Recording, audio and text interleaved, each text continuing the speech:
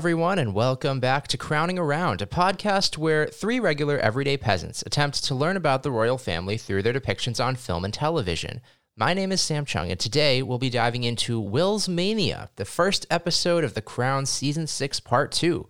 And if you thought that Diana's death would finally allow us to move forward in time at anything faster than a snail's pace, you were wrong, because we left off basically, we picked up right where we left off at the first half of Season 6. But if you do like to see young boys age about 10 years overnight, this may have been the episode for you. Joining me, as always, to discuss what we saw in this episode are my two co-hosts. First, a man who knows a thing or two about how crazy things can get in Vancouver. It's Ivan Vukovic. Ivan, as someone who lived in the American Pacific Northwest for many, many years, what was the craziest thing you ever saw in Vancouver? The craziest thing...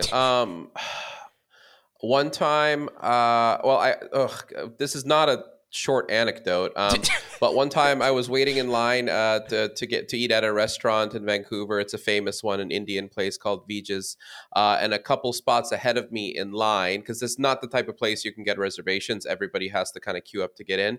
Noticed a very familiar looking Indian man, and my brother and I were trying to figure out for like 5-10 minutes who it was, and we eventually pieced together that it was Satya Nadella, the CEO of Microsoft. Oh, wow.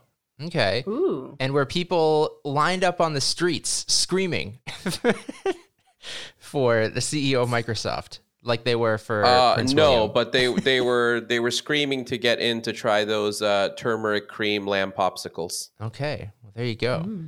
Also back with us today, a woman who screams for people with red hair. It's Carlyn Greenwald. Carlyn, was this line lifted directly from Harry's memoir, Spare? Do we know this? Oh, I hope so. That'd be great. Did you read Spare? I have not read Spare yet, but I want to, because I feel like, we didn't get that much Harry, so I'd like to know what he thought about all this. Poor Harry. He'll get screamed for eventually. That's true. Take some time. That's true. The People tables will turn. Yeah. So actually, I'd like to change my answer. That's not the craziest thing I've seen in Vancouver. Okay. So many years ago, my wife, then girlfriend, and I spent a couple nights in Vancouver. I think in our first year of dating, and our first day there, we go to a pizza place to grab a slice, and we noticed these two redheaded preteen twins walk by, and we just kind of made a note of the fact, like, oh look, they're twins. A day or two later, we are clear across town in a completely different part of the city, in the middle of a park, just sitting there admiring the view. Those same two twins walk by in our line of sight. Wait, so your new craziest story they were following you. Is that you saw a set of twins in one place in Vancouver, and then a couple days later you saw them in Vancouver again? But in like a completely different location, yeah. Okay. Okay, how often do you see twins just on a daily basis? Like, we saw the same pair of twins like twice in subsequent days. Yeah, but again, clear across town. But it sounds like those twins had like very distinctive like this may have happened to you before as well, but you just didn't know because they didn't have such distinctive features. Well, no. Like, they're just two sisters. They were also hanging out together, like just walking side by side at least 2 days in a row. I think the first story was crazier. Can we do this Kinky Crown style? Can we vote? So, so Sam, you think the Satya Nadella story is crazier, Carlyn? Yes. I think the twin story is crazier. It sounds like this restaurant attracts important people. So. Wait, the restaurant attracts important people? He said there was a line out the door. Yeah. It does. Apparently, I think it was John Legend that once showed up at the restaurant, and didn't want to wait in line and asked the host if he could get preferential treatment, and they turned him down. Yeah. But the CEO of Microsoft did wait in line. He sure did. Respect. Okay. So if you're new to this podcast, so does that mean it's a tie? Yeah. No, I'm the tiebreaker. And you say this, and you say the second story is more. Yeah, with the twins. Crazier. Yeah. Okay, fine. All right, the twin story is crazier then. Sure. So if you're new to the podcast, you're just joining us for the first time. We just like to say right off the top that if you came here for any sort of factual clarity about the events that transpired in this episode, you have come to the wrong place because we don't know. We are purely watching this with the intent of learning about the royal family, and we've done that, and now we're in the fan fiction era, so that seems fun for everybody. But before we dive into, I think, the events that happened in this episode, obviously, I want to talk a little bit about how Netflix decided to split up Season 6 Part 1 and Season 6 Part 2, and we got a pretty significant jump in, I think, the ages of the actors, but I don't think a ton of time passed. So I don't know if you guys can clarify this a little bit, but how much time are we looking at between Season 6 Part 1 and Season 6 Part 2? I mean, I would say as little as a few weeks, and on the high end, maybe a few months. Like, I was expecting a pretty massive time jump in between these episode blocks. And yeah, I was also surprised to see that they picked up right where we left off. Yeah. Yeah. They could have just put this one in the last batch, but they didn't. I agree. Was there a need to recast Harry and William here? See, is it bad that I didn't notice that? You didn't even notice Harry? Harry looked so much older. Harry. No, Harry definitely looked older, but William, I actually didn't pick up on it until I was talking about the episode with someone. No, Harry looked too old. If he was supposed to be 12, that was like a... That was not a 12-year-old. That was not a 12-year-old. But the real crazy thing is, like, imagine if you're the person who's, binging through this season sometime at a later date, and this, like, episode divide means nothing to you. Like, you can't even conceptualize it. You go from episode 4, in which, Harry just looks like a little pipsqueak, and suddenly, he's tall and lanky, his voice is dropped. Like, it is, I mean, like, this is the type of thing that they can kind of get away with when they change cast between seasons. But like mid-season, with events essentially picking up like, off the heels of the previous episode, that is jarring. He went from like went from like an 8-year-old to like slipping William champagne like over the course of a week. Again, it's just they could have. I'm sure there's going to be another time jump. Why didn't they just save him for that? You gotta wonder. But yeah, like a few weeks ago he was begging to get a PlayStation, and again now he's raiding the mini bar at the Westin downtown Vancouver.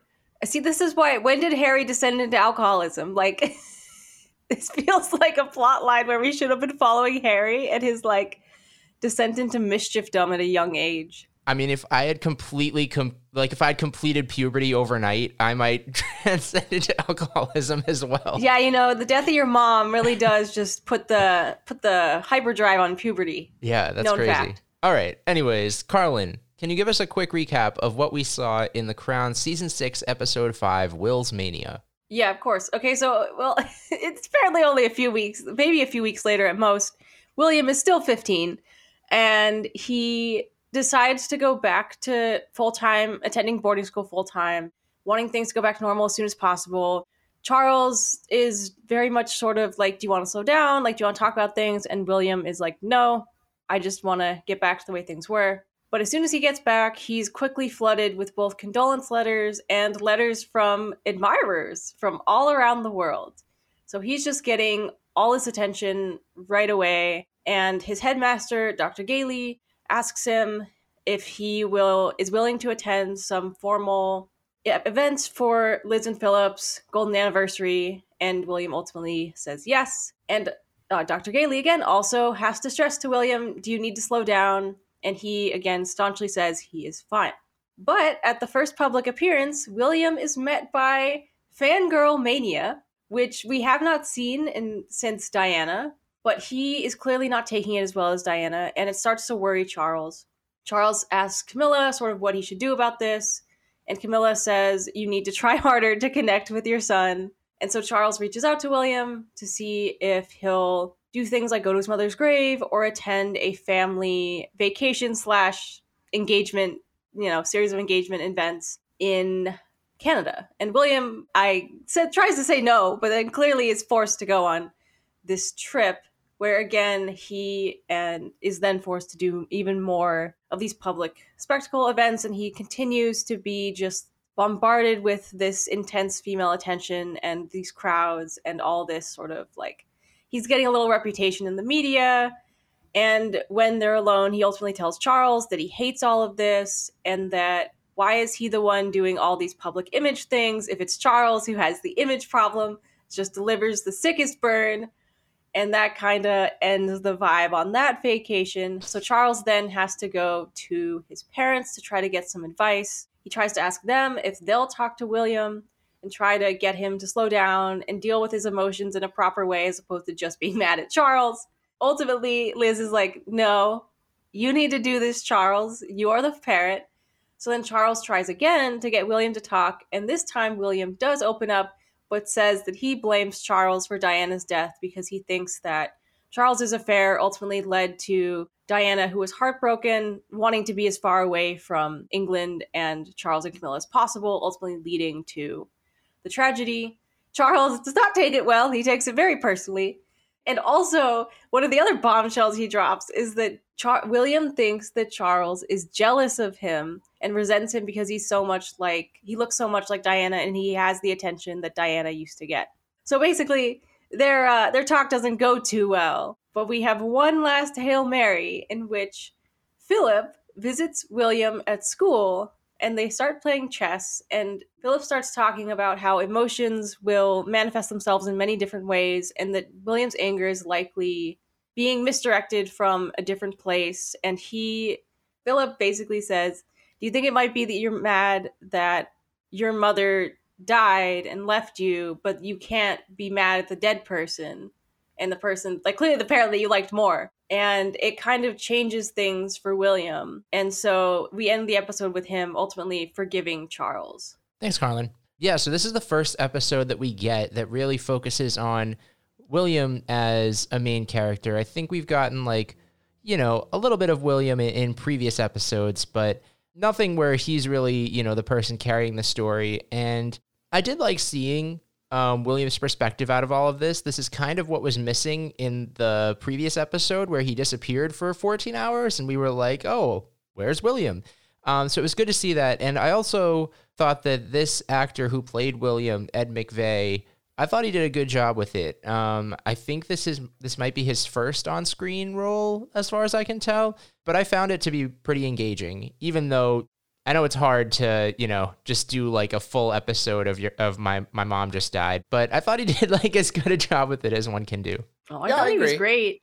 He looks so much like William. Again, that's the thing. I imagine he was picked out because they're like, damn, look at this kid. Yeah. He has that perfect mix of you can see the how he became a little heartthrob, but then he also kind of looks, again, in the most sweet way possible. He has those kind of funny, not, royal family features. I thought it was just really well, physically really well cast. And then he just did a really good job. Yeah, no, I was very into this episode. Yeah, I'm excited to see more of him, especially since, he's making his debut in an episode where William has to be pretty somber. So he's not even getting a chance to really put his full range of emotions on display here. But I will say, and I like this episode too. And I think this, it was a bit of a breath of fresh air, honestly. And right at the top of the conversation here, I will say that the scene between William and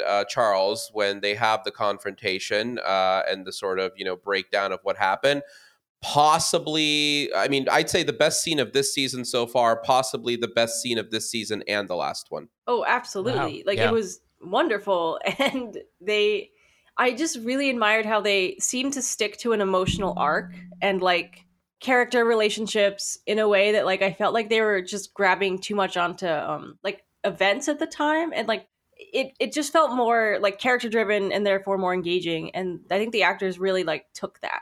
Yeah, absolutely. And I honestly, this didn't fully dawn on me until a couple minutes ago when we talked about the time jump and how the episodes were broken up this season. But this should have been the mid-season finale. This should have been the climax of the first set of episodes. Because again, it's a natural continuation of everything that has happened before. I am assuming we will get that time jump here pretty soon, since we've been told that this final season goes until the mid-aughts. So yeah, I guess the only reason not to have done that would have been the recasting. So maybe, whatever they needed to do with William in this episode, they probably felt the need to do it with Ed McVeigh. I guess so. I would Doesn't imagine, explain yeah. the Harry change, but you know. Wouldn't it have been funny if they recast William, but not Harry? I think that would be great. Let's emphasize the fact that this child is handing this like mid-20s man. That would have been so alcohol. confusing. But again, it really does not make sense when you consider the timeline here, how a couple months ago we had like, little Harry on the yacht and wanting his PlayStation. And now he's just a man. Just diving more into kind of everything that's kind of surrounding William at this point. We pick up and he's going back to school, probably one could argue earlier than he should. He hasn't really had time to really process anything that's happening, but he just wants to kind of get back into the flow of daily life and, get into kind of like a routine again. And he comes back and there's just a bag of letters like he's Santa Claus. And these letters are... They're a lot. I would be a little bit concerned if I was just the thought of sending all these letters through the mail to like a 15-year-old. Yeah, that's insane. Him being played by an adult, that didn't really hit. Yeah. Do you think this sort of thing still happens today? I mean, obviously social media has replaced a lot of these communication dynamics, but do you think there are still any rabid fans that are reaching out to their teen heartthrobs via snail mail? Via snail mail. In general, with like celebrities, I would say the royal family. I want to say yes because I feel like no one knows how to reach them otherwise. Like you're like, oh, they're old. Let's give them letters, huh? To an actual celebrity. Because I mean, this is like, I mean, we're getting pretty close to present day here in the grand scheme of things. So this is what we're watching right now did not happen long ago, but we're in a different era now where I can't imagine, I'm going to use a lazy example. Timothy Chalamet, like getting, fan mail, like via the U.S. Postal Service. It's all happening via social media, right? Yeah, I don't think anyone. I wouldn't. Where would you send it to? Like, they don't have public PO boxes. I don't know. Yeah, they're agents. Who knows? Yeah, I don't know. Guess. But it's different. Then where are they? Because Timothy Chalamet, like, didn't really become famous until he was an adult. This is literally a child. Yeah, there's child stars still.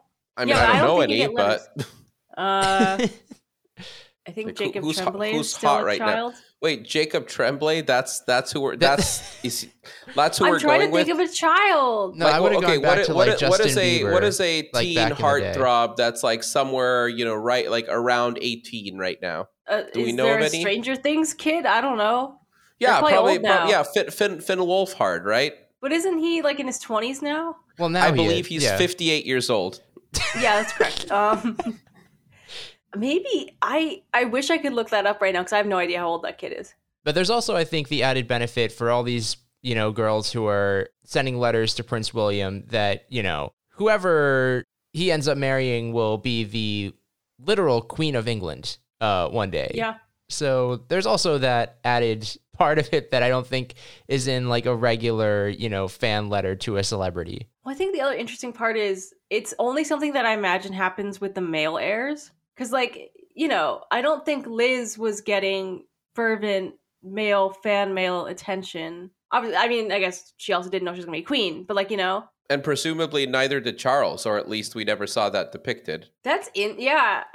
I only remember from, like, my mom saying that my grandma had a crush on Charles. And I think he did have, like, hunky status back in the 70s.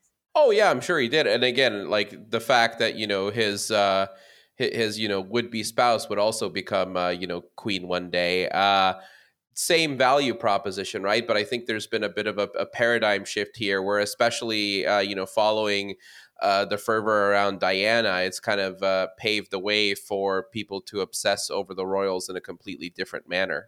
Oh, for sure. And then I'm sure the fact that like they get progressively more and more conventionally attractive, like that also obviously they were like saying that like, oh, he looks like Diana. Yeah, but I mean, up until a certain age, right? It's like those Mountbatten genes kick in, and suddenly they start going bald. How did that happen to him? Genes really do just switch like that. Indeed. When's it going to happen for the little one, little George? Okay, so we learned that it is Liz and Phil's golden anniversary. I don't know what that is. Is that like their 50th anniversary? Well, let's think. They got married in 47? So yeah, it'd be the 50th. They're 50. Okay, wow. So their 50th golden anniversary. and there's going to be a full day of events. There's going to be a photo shoot. At this point, I believe this is the first time that we see older Harry. Yeah, older Harry is bringing him tea, but it's secretly champagne. We learn that they're both kind of having a hard time at school, but I don't know. It just feels like Harry is handling this so much better than William for whatever reason. Like, Harry doesn't seem as affected for no reason that has been made clear to us, at least. Like, I'm sure Harry's off, on his own journey. He's processing things too, but we're not getting any of that, at least so far. Yeah, and they have a whole memoir to go off of. Damn. I don't know. I felt like Harry seemed like completely unaffected by it. There's the scene where they're in the plane. Quite jovial, in fact. Yes. Like, yeah, he was like, they're so much nicer to me now. Like, Harry, I mean, again, except for his new mischievous, I don't know if you want to say sneaking extra alcohol at a young age is a bad thing. Is that a coping mechanism? It's a very weird choice that they also picked that. Do you think Dodie got Harry hooked on alcohol on the yacht? What? What a theory. Because again, when did this kid start drinking? It happened within the last couple months. Do you think like Dodie was like, here, try this? School? Here's what I don't get. When does Eton start? Why aren't William and Harry at the same school? Is it like lower school and upper school? Wait, what's the age difference between William and Harry? Isn't it like 2 years? 3 years? 2 years? So yeah, don't know. Maybe Eton starts like right around the teenage years. You'd think it'd be like a long-running one where they're like, we're going to get you when you're very young and then we're going to keep you. Well, I'm trying to think of like the episode seasons ago when Charles was starting school, and he was young. He was like, right around like kind of like sort of tween age, right? Mm-hmm. But we also don't know how long William has been at Eton now. Yeah, I mean, if he's 15. I don't know. Maybe they're in two different sections of the school, but it felt very weird that they had like no interaction at all. Also, can I just say something? Like, that episode I just referenced from seasons ago where they're like hyping Eton up as this like incredible place, and the alternative is so drab that it's just unbearable for Charles. Now that I'm seeing Eton, I'm like, I mean, it's okay. Well, I mean, compared to Gordonston. Yeah. yeah, in comparison. But like, I mean, at this point, like, they could have just as easily sent him to public school. It would never send him to public school. Oh my God. But yeah, it didn't look that nice. I mean, it looked okay. Old? It looked old and just kind of very milquetoast. Yeah, but maybe that's what they like. I don't know. Oh, yeah. Speaking of Eton, the headmaster, the actor who portrays him, Blake Ritson. Are either of you two familiar with him by any chance? No, but maybe you'll tell me I am. Well, you might not be, but as soon as he popped up on screen, I turned over and kind of like yelled out to my wife, "It's the gay cousin from the Gilded Age." Oh, I haven't seen the Gilded Age yet. Yeah, I have not watched the Gilded Age either. And let me give you a word of advice: don't. Oh. I'm like, my curse is that like I'm a completist. Like I tend to stick with things through the bitter end, even like shows that have really kind of deteriorated in quality. I'm getting better at it. And the Gilded Age was like a milestone moment for me where 10 minutes into the first episode of season 2, I was just like, we're not doing this. And I turned it off. But anyway, very, very distracting casting, at least for me. I mean, he just is who he is. I don't think he can really help that. Okay, I'm trying to come up with like an analog for you to like fully understand like how weird of an appearance it is. Let's say it was Tom Felton. Okay. Like imagine all of a sudden Tom Felton is the headmaster at Eton. That's how distracting this is. Wait, so you're equating Harry Potter for us to you watching season 1 of The Gilded Age. That was well, no. Like all I'm saying is like you're like it's distracting casting, and it's somebody that you associate with a very, very different kind of role. You know what it is? It's like it's somebody who's playing kind of like a very charismatic weirdo of sorts in the other thing that you're used to, and then they suddenly show up here and they're just like completely normal. Like, imagine if Tom Felton showed up and he played like a straight man, just like, there was nothing nefarious about him, nothing weird, nothing otherworldly. Just, the administrative head of an academy for boys in London. Sure. Speaking of lovable weirdos, Dominic West as Charles. So my wife actually decided to watch this episode with me. She is not a Crown viewer, but learning that this would be the kind of introduction to the season in which William and Kate would meet and, fall in love, she was like, I'll watch this one. And throughout the entire episode, the one thing she kept repeating was, the Charles apologists are out in full swing for this episode.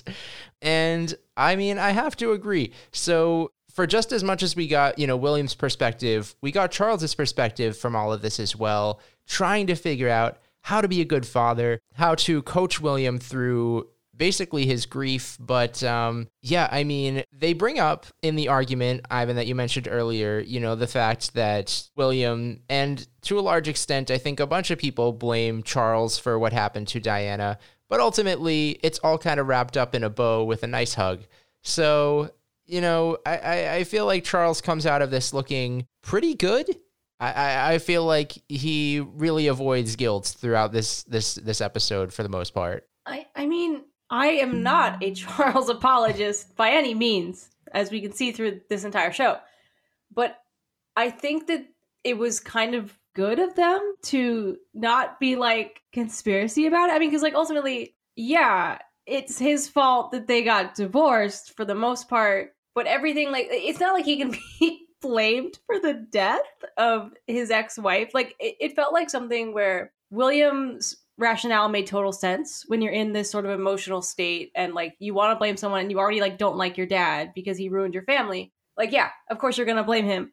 I think that Charles reacted very immaturely to that, to not realize that like, of course your kid is going to think this, like, look at what he's been through. But I don't know. This is like the one time where I was like, okay, like, yeah, Charles, I think you probably genuinely did do a good job here. I kind of liked it. Okay, I agree with like 90% of what you just said, Carlyn, but I will build off of it and say it was Dominic West that did a good job. Like, he really kind of like sold you on sort of feeling for Charles and kind of like really kind of giving off the impression that he's like not necessarily a victim in the way that, Diana and the others have been, but, that he himself is devastated by everything that has happened and kind of the newfound agony that is now swirling up around all of this. Yeah, again, I really liked that scene so much. I mean, both Ed McVeigh and Dominic West like really just kind of acted the hell out of this episode. Mm-hmm. And I do agree that there's something going on here with Peter Morgan suddenly being far more favorable to the royal family in general over the last few seasons, mm-hmm. and kind of Charles specifically. But I mean, I was not in a position to like sit there and kind of like let them like, swing me over to Team Charles. And I mean, not that there's really an opposing team right now. But yeah, that scene and that performance, it did it for me. Like, and again, the conceit of this podcast is that we treat these people like they're almost fictional characters. And within the scope of The Crown, like, yeah, they made Charles very sympathetic, very, very successsly. You know what was wild? Yeah. I liked Camilla in this episode. Like, she had really good advice. Like, what was that? She was spot on. Yeah. So... Oh yeah, I have some questions about Camilla, but go on, Sam. Oh, I was just gonna say, yeah, I thought her advice in this episode was good, and granted, we only got her on the phone. I think the time where I found Charles to be most annoying was on the phone call. I think where he's like, you've had to go through so much, which we never saw any of that recently, like in the post Diana world. She's kind of always just like on the phone in her chair. But no, I did agree that I enjoyed seeing her again because, yeah, this is the first time we've seen her since her birthday party, which William says was the reason that, of course, Diana was in France in the first place. Yeah. Sorry. Yeah. Oh, no.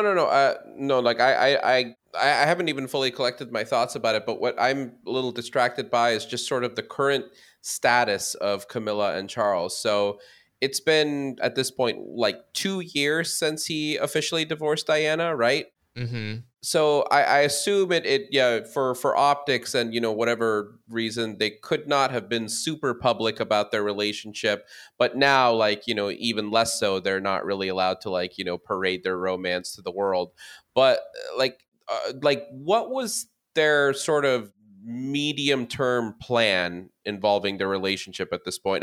Like pre Diana death, was this mounting toward anything? Well, wasn't there that whole plot line about how Charles kept asking Elizabeth to formally acknowledge Camilla, I think in hopes that he would be able to marry her? Acknowledge in what manner? In a positive way, interact with her at all. Oh, the bar is that low. It was pretty low. It was she wouldn't show up to Highgrove because Camilla's birthday was going to be there. Right. Yeah, it's complicated. Well, would Charles have been allowed to marry Camilla if Diana was still alive? That's what I'm wondering. So was their plan literally just to kind of just to wait it out, dating in a low profile way for the rest of time? I guess if that's what I think, he probably would have been fighting the whole time to change the marriage rules the way that Margaret had been, but then probably wouldn't have succeeded. Or was he, waiting for a change in status to who was wearing the crown to suddenly decide what was going to happen? I mean, yes. I guess it would have still been when he was an old man, but he would have gotten it eventually. God, you gotta wonder, how many 5-year plans did Charles have over the past 2 to 3 decades that he constantly had to kind of revise and check in on every half decade? So at one point, Charles says he goes to his parents, Liz and Phil, who I think this might be the only time we see Queen Elizabeth in the episode. She's not in this episode very much at all. And he says... What else is new? Yeah, honestly. And he says, can you talk to William? And Queen Elizabeth says, I mean, first of all, terrible idea. I would not ever go to Queen Elizabeth to speak, some consoling words to my son. But Liz is like, no, a parent should do this. But Prince Philip, I thought this was an interesting episode for him because throughout this season, he's been so much of a goober of a character. I don't know. It was weird because they wanted to use him as a tool in this episode, but they wanted to keep some of that goober energy for sure. I don't know. It felt like a different Prince Philip in this episode talking to William than we've gotten all season. Maybe a little bit of shades of his character from season 5, but I felt like in the early part of this season, he's just felt like an appendage. Well, I think this is a byproduct of Philip finally having something to do. Because the characterization of him changes immensely once he becomes integral to the plot. When he's just there in the background as an echo chamber for Elizabeth or a contrarian for the rest of the family, he's just furniture at that point. But when you put him front and center like you did in this episode, you kind of actually had to start putting some thoughts in how you wanted to write him, and suddenly he emerges looking and sounding very different from the furniture piece from a few episodes ago. Absolutely. And I think they did a really compelling job. It was almost like he was he was an NPC, and then they suddenly turned him on and be like, hey, go be part of the main plot now. Yeah, 100%. I mean, and you, yeah, I mean, they very, deliberately gave us some, was it stock footage of Matt Smith or was it new material? I think it's new. I don't remember the beach. Yeah. Well, no, but there was that scene where I remember him filming home videos. There were a lot of those. Yeah. And I'm curious if they just recorded a bunch of them with Matt Smith years ago to kind of use as archive footage down the line. Because you have seen, photographs and short video clips of past actors. But I digress. But yeah, so I think the decision to show that, stock footage of Matt Smith was, very effective, because not only did it make us kind of empathize with Philip for the first time in a long time, but it also kind of drew the parallels of the strained father-son relationship really effectively. So yeah, I mean, I have probably not said too many positive things about the Jonathan Pryce Philip over the past season and a half, but yeah, in this episode it totally worked for me. I agree. I think the most interesting moments, the most interesting moments between the royal family is like when they're interacting with each other. And so often the past 2 seasons, there's just been like, I mean, I'll use Philip as an example, but like Philip and Penny and like just like other characters that have no kind of like lasting or staying power with the general kind of like momentum of the series. But yeah, watching Philip kind of remembering, I don't know, I guess his strained relationship with his own father and how that ultimately impacted his relationship with Charles, and then, you know, trying to use all of that to have a meaningful conversation with William that hopefully William will remember one day when he's a parent. Like, I thought that was a really good scene. Yeah, it was great. We haven't really talked much about the trip that they take. You know, Charles, I think in his efforts to, I guess, get William to, I don't know, just kind of like get William out of the country and distract him a little bit, says, hey, why don't you come with me on my trip to Canada, and we'll go to Vancouver and we'll go to the Space Center, and there'll be a couple official duties, and then we'll go skiing. William, he's like, I have plans, but ultimately ends up going anyways. And I thought that this trip was kind of weird. It was kind of weird watching it, and I think the scene that especially stood out to me was just William staring at the giant model of the moon, and then I think he was in kind of like a takeoff simulator at one point.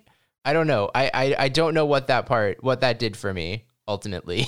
My strongest emotional reaction to all of those Vancouver scenes, once again, kind of connects to Vancouver itself. Not my own personal experience, but like just a sort of an observation from a production standpoint. So, as we all know, like, you know, Vancouver is essentially the Hollywood of the North. You know, tons of film and TV is shot up there. It doubles for many different parts of the world. And there was this video essayist on YouTube years ago. I don't think he makes videos anymore. I think his name is Tony Zhao. The channel was called Every Frame a Painting, and he is based out of Vancouver, and he did a video all about, like, you know, the role of Vancouver in film and TVs, and him sort of venting his frustration that, like, Vancouver never gets to play itself. Like, it's a very dynamic city. It's an interesting place to, you know, set a story, but oftentimes it's instead just used as, you know, kind of New York or LA or all these other cities. This is interesting because I'm pretty sure that what we saw in this episode is the opposite, in that something was set in Vancouver, but probably shot somewhere else entirely. Oh my God, really? Yeah. I would imagine so. There's no way they did a location shoot in Vancouver for like a couple of shots. Like, they probably reconstructed that space center elsewhere. What a shame. I mean, I could be wrong, but like the entire time they were in Vancouver, I was like carefully looking out for some indicator of a location shoot or something that was like unmistakably that city. But no, I think they probably shot this back in the UK, made it look like Vancouver. And that is the exact opposite of Vancouver's role in film and television for every other project in history. Well, so where do you think the ski mountain is then? I mean, it could be Scotland. It could be somewhere in mainland Europe. I don't think they went to Whistler just for these scenes. It could be a green screen. That was not a green screen. That was a real ski mountain. I know. Wait, what? Based on what? It looked real. What do you mean? It could be one of the virtual sets, that they do for The Mandalorian. Now again, we have to Google all this. We're not allowed to. I want to know so badly. We're not allowed to Google things about like the real life royal family, but I feel like, the production the production's antics fair game of the show are fair game. Okay. Yeah. But I will say the Whistler part was, I thought, the most interesting part of the trip for me, because that was the opportunity for, I feel like, William as a character to show probably more of a POV and an opinion than we got from him really in the first half of the season. I mean, there were little bits and pieces where you could kind of sense that William was down on the Fayeds and down on all of the photographers that kind of follow them around every day, and especially during the forced photo shoot in, I guess that was episode 3? The forced photo shoot with Charles and with Harry in Scotland. Mm-hmm. We really get William kind of snapping here. He learns that they're going to have to take some pictures at Whistler in order for then the press to leave them alone for the remainder of their trip. And he really just is like, no, I don't want to do that. This is so ridiculous that that we have to do this every time. And then the mic drop moment was when Charles says, "That's not how you endear yourself to the crowd." And then William says, "I'm not the one with an image problem." I thought that was funny. Yeah. It was a sick burn. Truly, yeah. Charles is getting that sick burn from like every member of his family, and it's so funny to see it from his son too. But to Charles's credit, every time somebody like lands a sick burn on him, like you could tell that he's hurt, but he's also like, okay, yeah, they've got a point. I don't think we mentioned Matt Smith. Claire Foy photos galore in this episode. Oh yeah, there were so many. First Claire Foy sightings of season 6, correct? Or have we seen her earlier? We definitely saw her in season 5 on like more than one occasion, I want to say. Yeah, I guess this would be the first. Yeah. Always fun to see her come back, but it's always like there's always a little part of me that's like, this is just a tool that they're trying to use to reel me back in. Just showing photos of Claire Foy. Good set design where you're like, yes, these are photos of the actors. I'm with you, Sam. They've gotten a little overindulgent with it because, like, remember that first time, like Claire Foy, showed up again in that episode where it was like a flashback to her delivering a speech back in her younger days.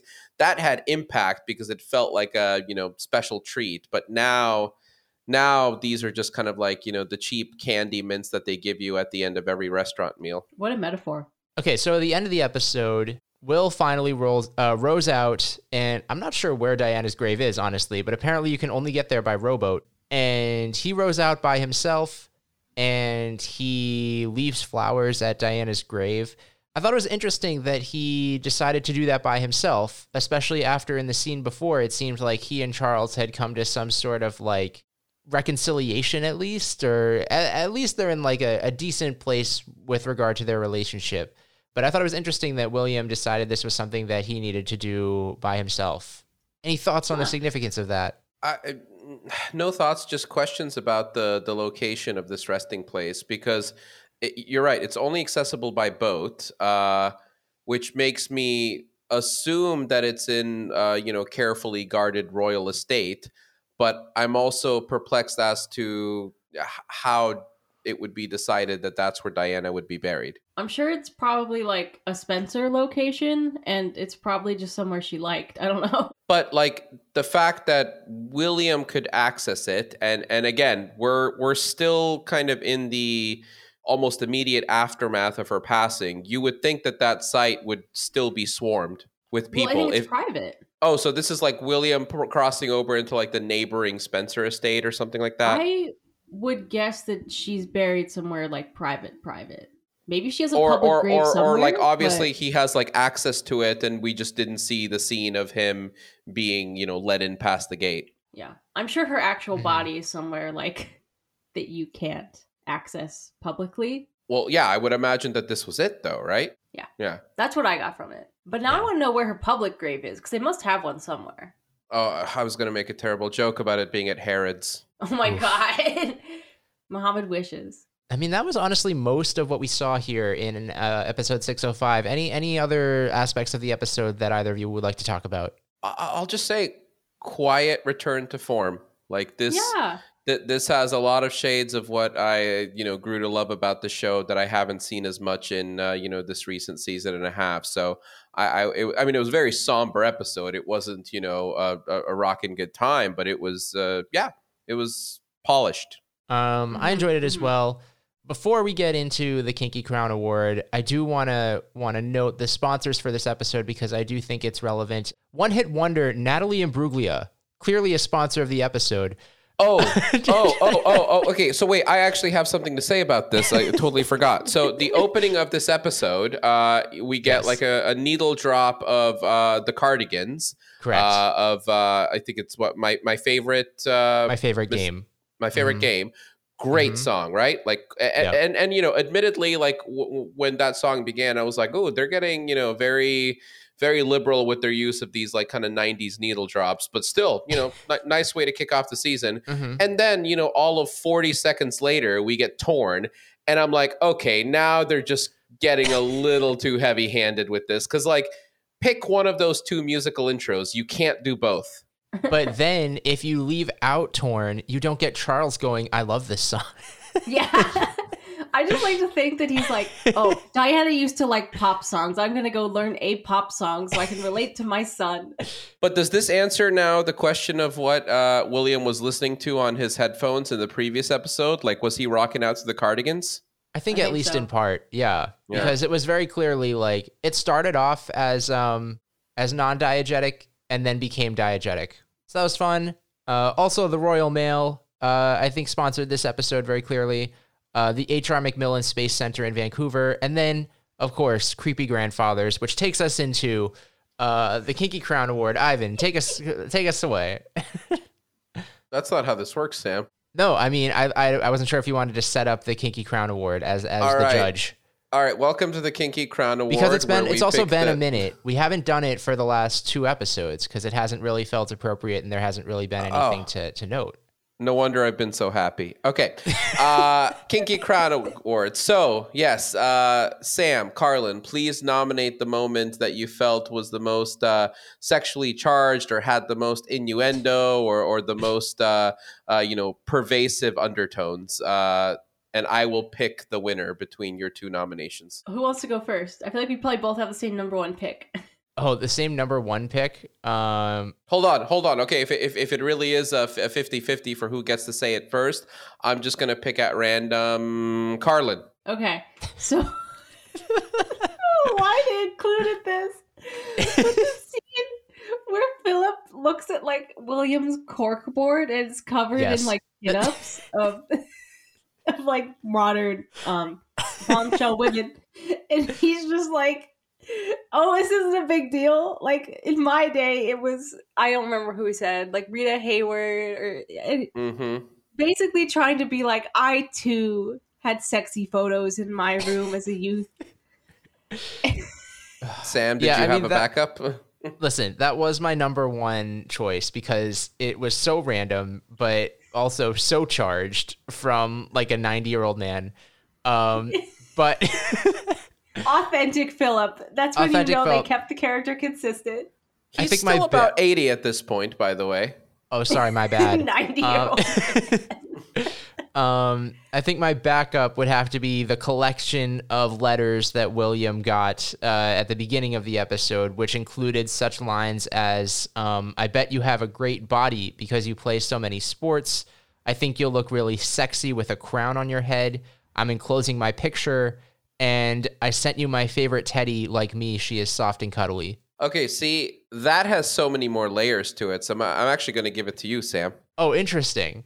Okay. At least it's more appropriate. I don't think there's anything kinky about like, oh yeah, you're attracted to, famous, sexy celebrities. So was I when I was young. It's a little simplistic. Oh. Okay, I guess if you had that conversation with your grandfather, all right. I think what was missing from that scene is like Philip producing photo evidence of these pinups that he used to have. That's true. They're still in his wallet. On hand. Yeah. Okay, that's fair. So I believe that takes us to an end here on The Crown Season 6, Episode 5, Willsmania. Next time, we'll be diving into The Crown Season 6, Episode 6, Ruritania. But that's an issue for next week. So in the meantime, Ivan, if people want to catch up with you about The Crown or the royal family or advice on Vancouver, where can they do that? You know what? I give a different answer every week. This week, I'm going to say Threads. The successful social network from Meta. We actually just got it here in the EU, but I had this weird thing where Meta still like saw my account as an American one. So I had it when it launched months ago, but now everybody here is getting it. So I'm getting tons of notifications of like new followers of like people here who are getting those accounts activated. So it's top of mind for me. But yeah, I think I've only ever posted there once on the first day. And all I said was, ugh. So that's how you know that it's the real Ivan Vukovic, because Ivan, there's other people with your same name as well. Yeah, the nice thing about the name Ivan Vukovic and being as relatively online as I am is I've locked down that handle on most most places. Carlyn, what about you? I guess Instagram and Threads, Carlyn_GEE. Yeah, let's go with those. Okay. I still just use Twitter at Sir Sam Cheung. Should I join Threads? No. I guess. This an endorsement? Oh, I had a no and an I guess. That's not really a ringing endorsement. Well, okay. Yeah, I mean, like, but in fairness, my no is more of like, I guess not. So I guess so and I guess not. Do you like, want basically to tell the world anything? Carlyn gave a half-hearted yes. I'm giving a half-hearted no. So that just leaves me at the same place where I started. It sounds like that's just a neutral. And that's exactly what Threads feels like right now. Like for some, it's a real like kind of Rorschach test because like some people look at it and see life there, and then I already see like a desolate landscape. All right, but the best place to reach us if you have any specific thoughts about the podcast would be on Twitter at CrownAroundPod. And that's all we got for you today. Thank you all for listening, and we will see you next time. And God save the Queen. God save the Queen.